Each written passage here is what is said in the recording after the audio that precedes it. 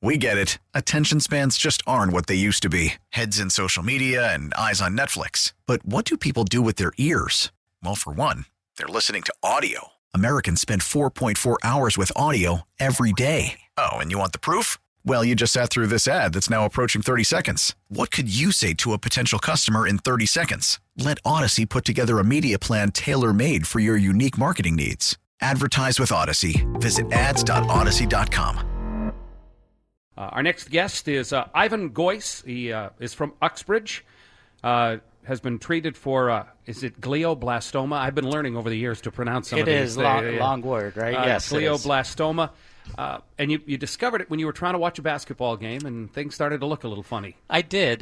But, before I get into that, I want to say something right off the bat on behalf of Goyce Broadcasting, Goyce Solar, my dad, Tony Goyce, which I'll be happy to tell you about, and Paul Goyce, my brother.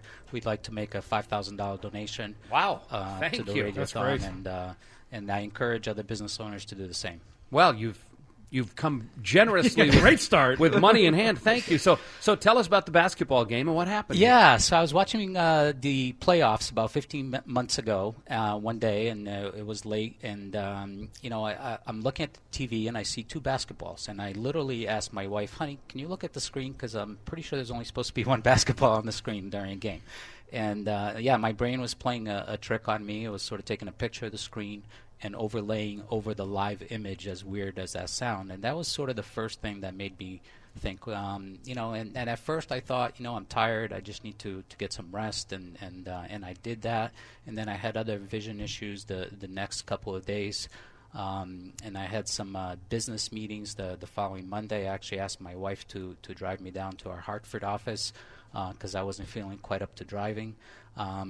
And I had a meeting early in the morning, and I was there for about 5 minutes, and I just stood up and I excused myself, and I said, you know what, I need to go see my doctor. And we actually drove back and drove into the emergency room over at Milford Hospital, where they did a CAT scan and found a tumor in my brain, and put me in an ambulance over and sent me over to Dana-Farber. So that's how the whole thing unrolled. Ivan, was there ever any point where you remember saying to yourself that you were afraid, or thinking that, oh man, I just don't know what I'm going to do, or was there a different way of thinking altogether? Yeah, there's so many emotions that you're hit with, and so fast. When the doctors told me that I had a tumor that was 25% of the size of my brain, those words took my breath. Things sort of happened really fast. The doctors told me if I would have waited another 24 hours, I wouldn't be here today. Mm-hmm. So you can imagine there was a lot of emotions, and things happened really fast. I had surgery the next day. It was literally an emergency situation. The doctor came to see me at Brigham and Women's and told me, we need to get this out, and you got to have surgery very quickly. So that's what happened, and we didn't know it was cancer at the time. We were hoping it wasn't. But a few days later, we got a call that it was indeed cancer, and obviously we got referred over to Dana-Farber and have been working with Dr. Wen and his team from then on. But yeah, there was a lot of emotions and along the way. It's a tough thing to go through.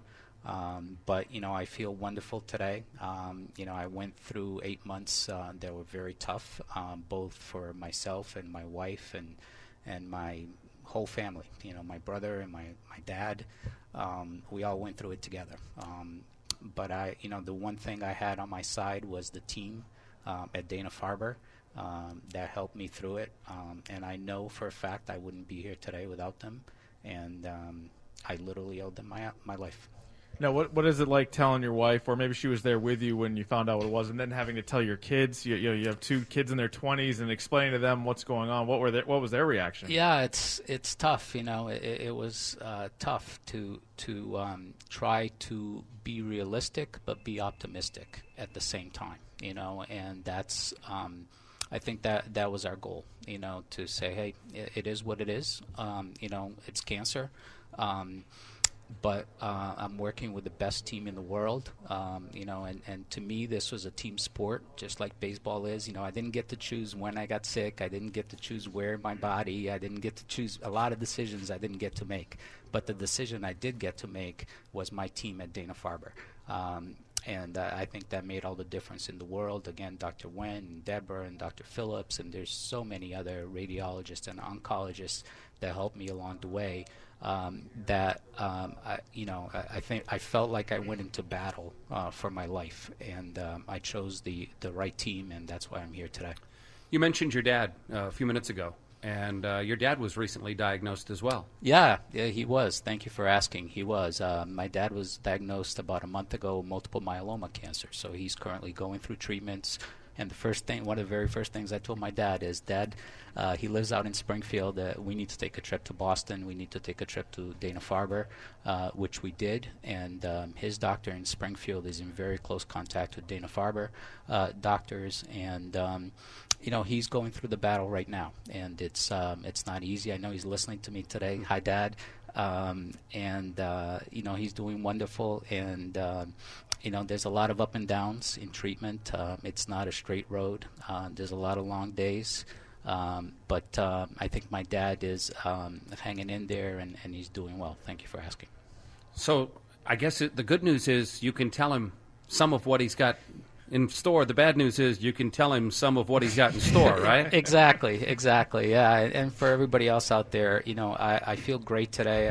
I feel like every day is a blessing. But the road to get here was long and dark, and a lot of twists and turns. It's not an easy thing. I think everybody that sits in this chair here will tell you the same thing. The treatments are not easy, and I can definitely vouch for that. And my dad is going through it right now. But there's a light at the end of the tunnel, and I think if you battle. There's hope for every single person, and there's a light at the end of the tunnel. And with all this great money that you guys are raising for Jimmy Fund, they're going to find more cures, and they're going to help more and more people. So I think we're all very lucky to have an asset like we do so close to us here in Boston. Well, thank you for your generosity and your very nice donation when we began this conversation. Best of luck, obviously, in your recovery as well, but also to your dad. Thank you very much. Thank you so much, guys. Ivan Goyce joining us from Uxbridge as he was treated and has been recovering from glioblastoma. We get it. Attention spans just aren't what they used to be. Heads in social media and eyes on Netflix. But what do people do with their ears? Well, for one, they're listening to audio. Americans spend 4.4 hours with audio every day. Oh, and you want the proof? Well, you just sat through this ad that's now approaching 30 seconds. What could you say to a potential customer in 30 seconds? Let Odyssey put together a media plan tailor-made for your unique marketing needs. Advertise with Odyssey. Visit ads.odyssey.com.